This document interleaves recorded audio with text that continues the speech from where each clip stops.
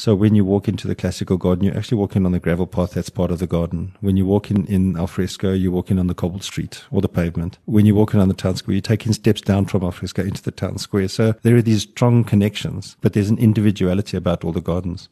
Everything in those show gardens is convertible to a domestic space. Hi, I'm Melanie Walker, and this is Grounded. If gardening is your passion, this is the place to be to find out about what's happening in the gardening world.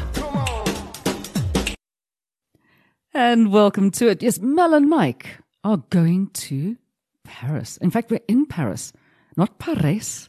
Paris. Yeah. There is an Eiffel Tower down there, isn't there? There is, yeah. And if you go into some of the little shops and things there, you get little Paris mementos with a little Eiffel Tower on it. So I love it. I love the obsession with French culture. I mean, I have children who want to go and live in France at the moment to check out the light and the art and become art curators and stuff like that. I wonder why the French have got such a hold on people. I mean, if you go out to Hartbeespoort, of course, there's also, what's it called, French toast, where they've got also a Arc de Triomphe, haven't they? Yes, and they've got the little bridge where everybody can go and put their padlocks on. Oh, yes, that's right. Yes, so there's all of these wonderful things. Is that why, I ask you, Michael Rickoff? I don't know what, I think it's partially the history of the place. And that applies as well to Italy, I suppose. You could say the same thing about Italy and Venice, and the gardens in Venice are something else, I tell you. And float around there and look at stuff, and you're like, how are they managing to grow gardens in this area? I've just read a huge book on Marco Polo. It's a massive thing. Marco? Yeah, Marco. and it's quite amazing. Some of the stuff stemmed from his travels and what he brought back and things like that. But, getting back to the whole French thing. I think that because there's so many cultural things attached to France, and I mean, it's not just what you see, it's not just the city itself, it's not the iconic Eiffel Tower, for instance, it's the food, the language. It's. I mean, when you think about it, there's all sorts of things. And où est la boulangerie? As they all say. But I mean, it's also. I mean, for those people who do have Netflix, of course. I mean, there's two absolutely amazing series with the same guy, Monty Don, who did the Around the World in 80 Gardens, which was. I mean, I enjoyed that series so much when I think it was out on BBC Prime or BBC Home or one of those things. I went and bought the box set of 8 DVDs because it was so amazing. And he's back on Netflix doing Monty Don's French gardens and Monty Don's Italian gardens, 4 in the Italian and 3 in the French. And you can understand where the history of gardening came from, because I think those are the two places where it really started. Well, yeah, it really did. If you go far back enough, and I just did a little bit of research on a thing called topiary, and that sounds crazy. Why do you just research topiary? I was interested to know, how far back do we go with clipping of hedges and clipping of shaped shrubs and things? And it goes as far back as ancient Rome, funnily enough, and it disappeared in the Dark Ages. And re-emerged in the Renaissance in Italy. And I think this is where you could almost say this is where modern gardening has its roots. Excuse the pun. You had the people in the Far East, the Japanese and Chinese, who were doing all of their bonsais from thousands of years totally back different as well. Influence, and almost a totally different concept. But yeah, you had to topiarize and you had to miniaturize and all sorts of things. And you Man's had mastery over nature. Men are so controlling. I mean, it's just absolutely ridiculous. I mean, come on. That never became people, did it? It always stayed man. But it was men used to do that. Men were the people who set up these gardens. I mean, it was the kings and the counts. I mean, that's one thing I found from the French garden, that, if you were the king, you had to have the best garden in the world, which is where Versailles came from. Because then one of these other guys came and put this beautiful garden in, and he got sent to jail because his garden was nicer than the king's. Yeah, which is strange, because the Versailles Garden, I mean, what remains of the Versailles Garden is a quarter of what it used to be. It used to be much bigger, and that is a huge landscape. But it was, I mean, it took a while for the Renaissance to catch on in France, and it was only because Italy invaded France at some point. But it was at that point that gardening became this big thing in France on a totally different scale, because in Italy you had the height of the garden, and so you could have grandeur in height. But in France, in most places you didn't. You had these flat spaces. And so you had to have this wide open, see from the top, parterre top garden that borrowed landscape from all over the place, including forests, so. But it's very interesting, though, that people will sit there and think formal gardens, England. They don't think of it as actually arising from Italy and then France. It took such a long time for formal gardens to get to England. But I mean, those are like the ones that people will immediately think, Hampton Court, one of those kind of places. And Lancelot capability Brown actually hated formal gardens, and he went more for the woodlands. Into the woodlands, yeah. Oh, he was fantastic. But yeah, so I mean, that's where the modern gardening came from. It was out of the Renaissance. I think so. I think what people don't realize is, you'll hear people say things like, "I really hate formal gardens; they're so sterile and things." But I agree with that. Okay, but the formal garden is essentially the essence of all the gardening we do, whether it's informal, contemporary, it doesn't matter. Hang on. I mean, is it relevant in this day and age, considering everybody's going back to much more naturalistic and less time-consuming gardening? Why would a formal garden still actually be kind of relevant in this day and age? I think formal gardens will remain relevant, and you've had periods in time where formal gardens, I mean, you don't have the grand formal gardens of the past as you have anymore, but you have formal elements and you have formal structure. So sometimes, even though you think you might have a natural garden, you'll find formality in there somewhere, even if it's just in some part of the garden where there's geometry. You might have a sundial in the middle of a veggie garden that sort of has radiations coming from it, and that's formal gardening. So it has deeply affected us. It's deeply in our gardening psyche, and I don't think it's going anywhere. I think it's going to stay there. Most contemporary gardens are formal gardens that are just simpler and more minimalist than the old formal gardens used to be. But they're very, very high maintenance. They are. I'll tell you why we've gone for the look we've gone for in show gardens this year. And that's why we're actually talking about this. I'm hammering Michael about whether, there is space for a formal garden in this, especially, obviously teaching people about formal gardens is a good thing because you need to know where it comes from. And I mean, we've covered this quite, I think, adequately and almost adequately on Gardening 101 on TV. It helps to be able to understand your space, but busy lifestyles, I mean, why would you have gone, now you can explain about the teaching of students and how students bring their ideas to the paper and thereby into actually making show gardens themselves, which are on at Lifestyle, by the way, Lifestyle Home Garden in Rand Park Red. Why would you still be getting a formal garden going? Is there now a resurgence of people who are interested in having hedges and topiaries? Well, yeah, strangely enough, topiaries are quite popular these days, and a lot of people. We can talk about someone like avant-garde, like Dermot Gavin, for instance, who will do a grass garden. Dermot with his big balls, and he'll have topiaries, nestled inside of all these natural grasses, and it's very sexy. And I mean, I don't think topiaries are unsexy. I think they're fantastic. It's just the way we use them. You don't have to have 5,000 of them, and I think the whole maintenance bent on topiaries has been taken totally way out of context. Because once you've got your topiary shaped and your topiaries actually started to grow, it really is just a small maintenance issue. It's an occasional clipping. And we're finding that in show gardens this year, we have lots and lots of hedges and topiaries, and we're going to discuss why. And we're finding that just to maintain the look of the gardens, it requires 10 or 15 minutes every second or third day just to go in and clip a couple of, wayward twigs off.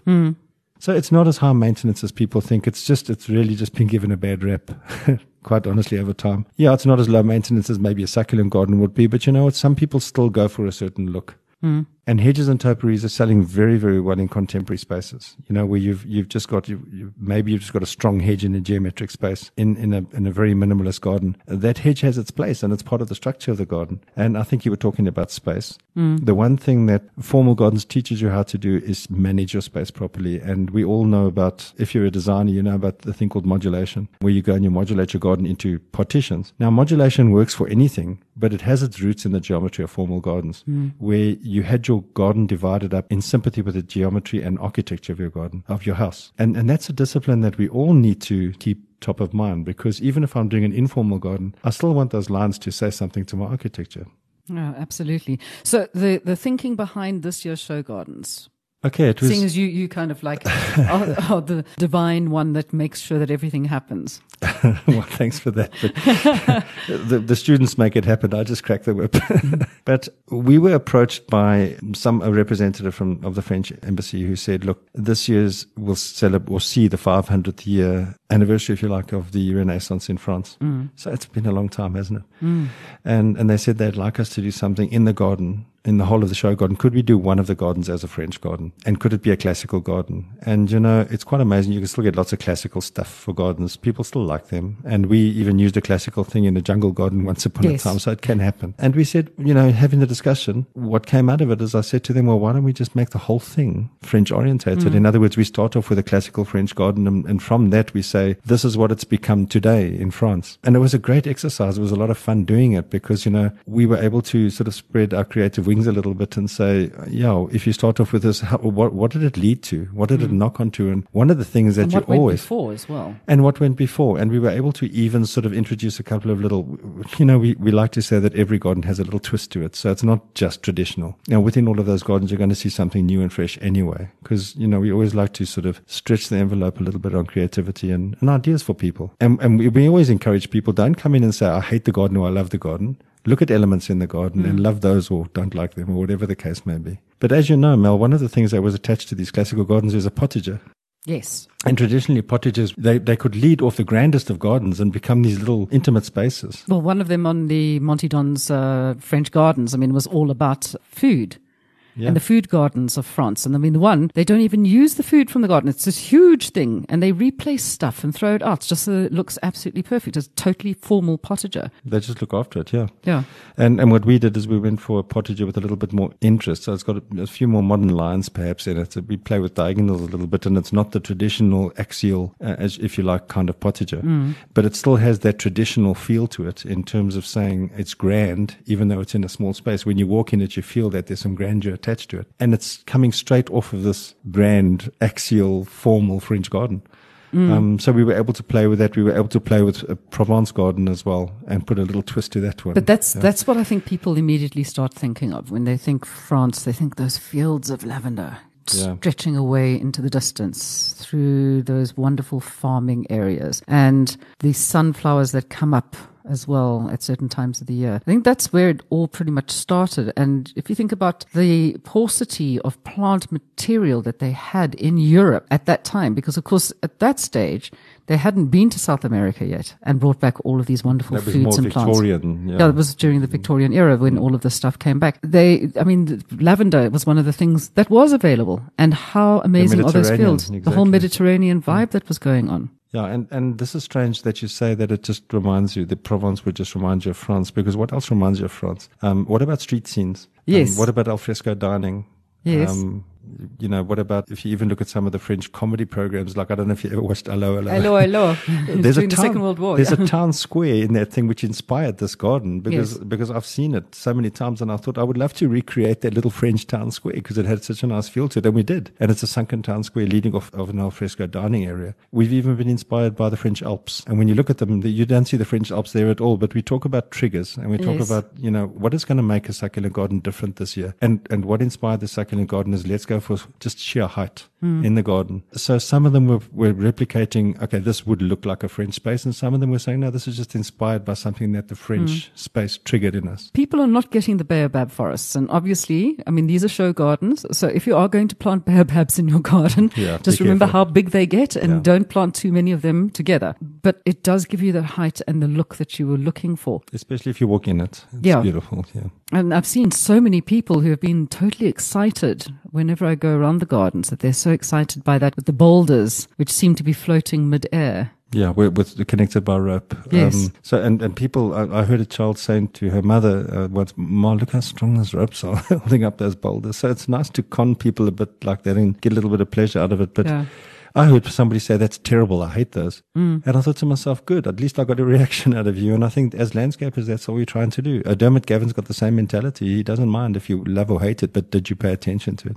As long as it gets some kind of reaction, they are just absolutely beautiful. And I've been walking through them and I watched them being grown and designed right from the very beginning and seen how it all has come together. And what I like is the encapsulation. Okay. I can actually see the gardens as a garden. And I think a lot of people, we talk about how people have a reaction to something. If you have a space which is quite big and it just flows from one style into another, people can't visualize what it would look like in their own space. So you need to put it into a little box, which you've brought back pretty much this year, of boxing it in so you can see, oh, that would look quite nice in my house. And you've given them little vignettes. Now, the one that I totally love, is the little cafe. The alfresco. The alfresco with the grapevines and the little bubblers and the cobbled street. And I can imagine that I'm sitting on a pavement somewhere in Paris, where they have the plat du jour. So you're only getting that's it. That's what we've got on the menu today. That's what you eat. And you can walk up and down the road and say, oh, I like the look of that. And then you go there, you have your starter, your main, and your dessert while you drink some fantastic red wine. And it just gives you that feeling there. So how do people go about, they can look at that show garden and think, okay, I like that, but how would it be relevant to what I have at home? First of all, it's a bit of a yes and no thing in terms of saying we've created the boxes again, because we haven't, and yet we haven't. Because first of all, there's no public path in show gardens. So that's the first big thing we've done this year. We have a smaller space, but it's bigger when you stand in it, in the sense that we've created a different feel for the space. So when you're in the garden, you're in it. You're never out of the garden. So when you walk into the classical garden, you're actually walking on the gravel path that's part of the garden. When you walk in alfresco, you're walking on the cobbled street or the pavement. When you're walking on the town square, you're taking steps down from alfresco into the town square. So there are these strong connections, but there's an individuality about all the gardens. And I think if you can just go into the alfresco space and say to yourself, I could have a patio and put these cobbles down on the patio and take one of those tables and chairs and a grapevine on trellis, and I could replicate this very easily in my home. So that I could get that feel. We're saying that everything in those show gardens is convertible to a domestic space. So we've used alfresco, for instance, as an inspiration, and it's been a good exercise, because if you think domestic space, you're going to create domestically. If you think broader than that, you're going to create inspirational spaces that can be visualized in a domestic environment. And I think even if you look at the town square, I could visualize that in anybody's garden. You could sink the part of the garden and you could put that water feature in there. You could put some benches in there. You could even do that blue cloistered court that we've got there. What I love is whenever I've been there are always people sitting on the benches in the town square. That's what's different. And I think a lot of people are sitting everywhere. I saw people sitting in the classical garden taking selfies the other day and really having a ball. People are comfortable in the gardens because they don't feel as though they're stepping off of a safe place. They're not stepping off of the public path into a garden that they're not supposed to be in. They can't help but be in the garden because there's nowhere else to go. Yeah. Also, there's one entrance and exit. So when you walk into the gardens, you have to go through the gardens. And when you come back again, you're not walking out and exit on the other side. You're staying in the gardens. And when you come out, you're seeing the gardens from a different viewpoint because you're coming in from the other side as well. So that's keeping people in the gardens. And I think they're loving being in there. And they're loving that there's no policeman in the gardens. There's no garden police saying, well, you can't step in the show gardens. It's a no-touch garden. It's a view-only garden. It's not a view-only garden. You could even sit in the contemporary roof space. There's a table and chair there. That's where I was going to get, because it's really lovely that looking at, you come into the gardens, into the main central, really formal garden. Then off to your right-hand side, you have what was gone before, which would have been your rolling fields of lavender with these kind of hedges, which are like, and there's a zip that goes up the middle of it, which is just really beautifully done with cobbles. And then you go through to the other side, and there's a Paris view. Although I'm not going to tell them, I want somebody to get hold of us and let us know if they've spotted what I spot, because I just stood there and I thought, I'm trying to work out where I'm standing to see this view, apart from on the balcony of this particular garden. And in fact, I did some pictures there, and everybody thought that I was in Paris. So that's how good it is. It's like a really amazing optical illusion that has been set up here. I really enjoy that modern space. It's bringing in vertical gardening. It's giving you it's more like a conservatory feel rather than an actual rooftop, because it's enclosed. We're calling it conservatory. It is a conservatory. Yeah. And you can sit in there, and there's water, there's interplay of water, there's greenery around you. You're looking out over the rooftops of Paris. It's just really, where did that idea come from? It's a crazy notion. Sometimes we say, where did the idea come from? And we talk about unconscious design, and I can honestly tell you, I don't know. I was honestly just sketching one night, and it's all that red wine that you drink, Michael. That French wine that you're drinking. Yeah, it could well be, and it does help with the creative process. Anyway, the bottom line is, and that whole concept of a water wall, it came from me. I was looking at a nature program, and I saw this waterfall, and I thought, how do you modernize that? How do you stylize it and turn it into something that's made of angular granite? And we came up with the idea of putting all these long pots together in 3 rows at different heights. And the water just spills over, and it just works so well. And we've got glass baubles in there that could be kitsch, but they just aren't. They look fantastic. With tillandsia in some of them, and just empty other ones. A huge new take, if you like, on synthetic lawn and how you can use it creatively. Instead of just, people always say, which one should I use? I say, I don't know, use them both. If you like them both, use them both. And we've done that. So we've created candy stripes on the walls, and we've created checkerboards on the floor. And I had a child asking me, well, not really a child, a teenager asking me, how did you cut it like that into those neat squares, almost as though it was one type of grass, and we sort of had to cut out the squares after it had been laid. So, once again, we're creating interest, and people are asking interesting questions. It's just showing people. And how big is that space, Melanie? You've seen it. It's tiny. It's like, it's about, 3 by 3? Yeah, it's tiny. So people that say, I've got this tiny space and I don't know what to do with it, there's not much you can do in a space like it. And I think there's a huge amount you can do. Oh, no, listen, having coming out of the exhibition world, trust me, I know exactly what you can do in a 3x3 space because that's your normal size for all the stands that are happening. So I've always worked within that kind of about 2.5 meter tall by 3x3. That's a good space to work in. It's almost what you're looking at. It's almost what you're. And here's the thing: what we decided, and what you learn over time is the way to create the illusion of more space is to enclose it. Now that sounds counterintuitive when you think about it. Why would you enclose it? Don't you want to see all these massive views and things? And the answer is no. If you create all these peekaboo spaces and you have to walk around a wall to go and see what's inside of it, it's an enigmatic field. It creates that sense of I have to go and be present to see this garden. I can't just stand here and look at it from where I am. And I think that's what we've done quite successfully this year. I've seen people walk into those gardens and they've been in every single one of the gardens. And not one of them did they just stand and peek around the corner at and then move on. They felt the need to walk into the garden and experience it. No, I've been doing selfies off the balcony. I can say the balcony because, of course, Paris is in the background. And that's why I said right at the beginning is that we are in Paris and we are, having a whole French flair and French kind of immersion in a way. And it does feel like that. And it's actually quite easy to get the feel if you go and have a look at these gardens. I mean, if you wanted to do something like that this is what show gardens are about. It's a way of getting other people's creativity to stimulate you so you can see what you can do in your space. Yeah, many things are an illusion, and this is what we've done this year. We've created many illusions, and I think they've been successful illusions. The one you're talking about that everybody gasps at when they get there is this, you see this French skyline. And when you walk into the space, there's this honest feeling that you're higher than what you think you are. You're not as high as you think you are. Michael, what have you been growing in that garden? You basically are. Come on, no, let's be honest. It's legal now. No, only if you grow it at home.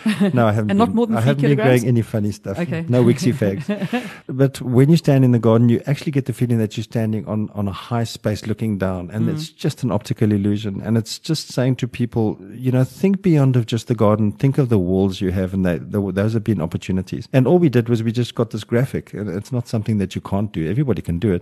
Just this graphic. It's a beautiful print of the Parisian skyline, but it's put so there's lots of sky on it. Yes. And when you stand in this garden, you almost feel yourself looking down at this graphic, and it does create that sense that you are higher than what you are. You're 3 bricks off the ground, actually.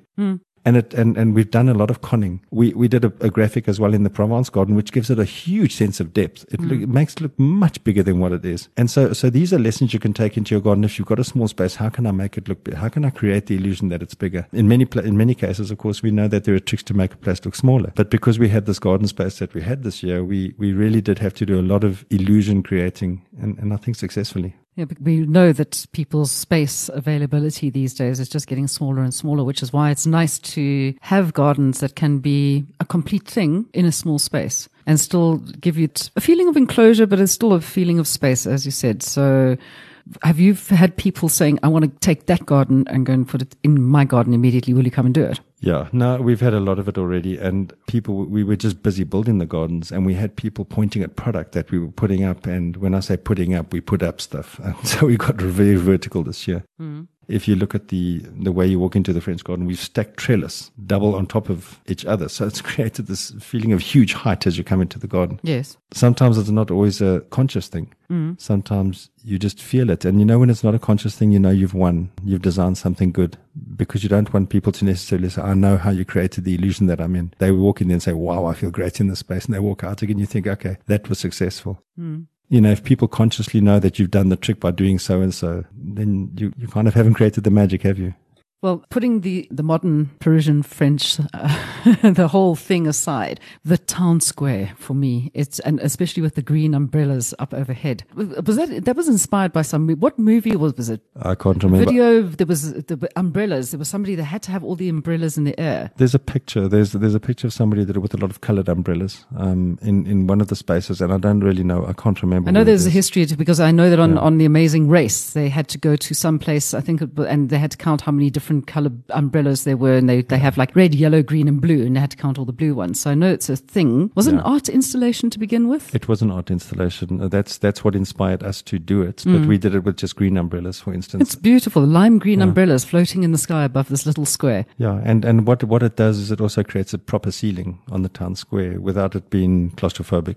And what we also did was we created what we call a cloistered court affair or appeal, where you walk into the thing and we've just stacked arches together, and the arches are spaced away from the wall, which creates the feeling that you're walking into a passage, into a building somewhere, and they've got plants in them. So we've used space quite effectively in what we said 4 dimensions almost, where you're starting to reach out and say, wow, I didn't even expect to see that space created here. And that cloistered space doesn't have a lot of detail in it necessarily, but it has a lot of appeal. A lot of people love that town square. And as you say, people sit in that town square and feel very comfortable. I saw a gentleman eating a hot dog in there the other day. Well done for him. I saw a young couple sitting on the bench having a lovely moment d'amour, as I like to say.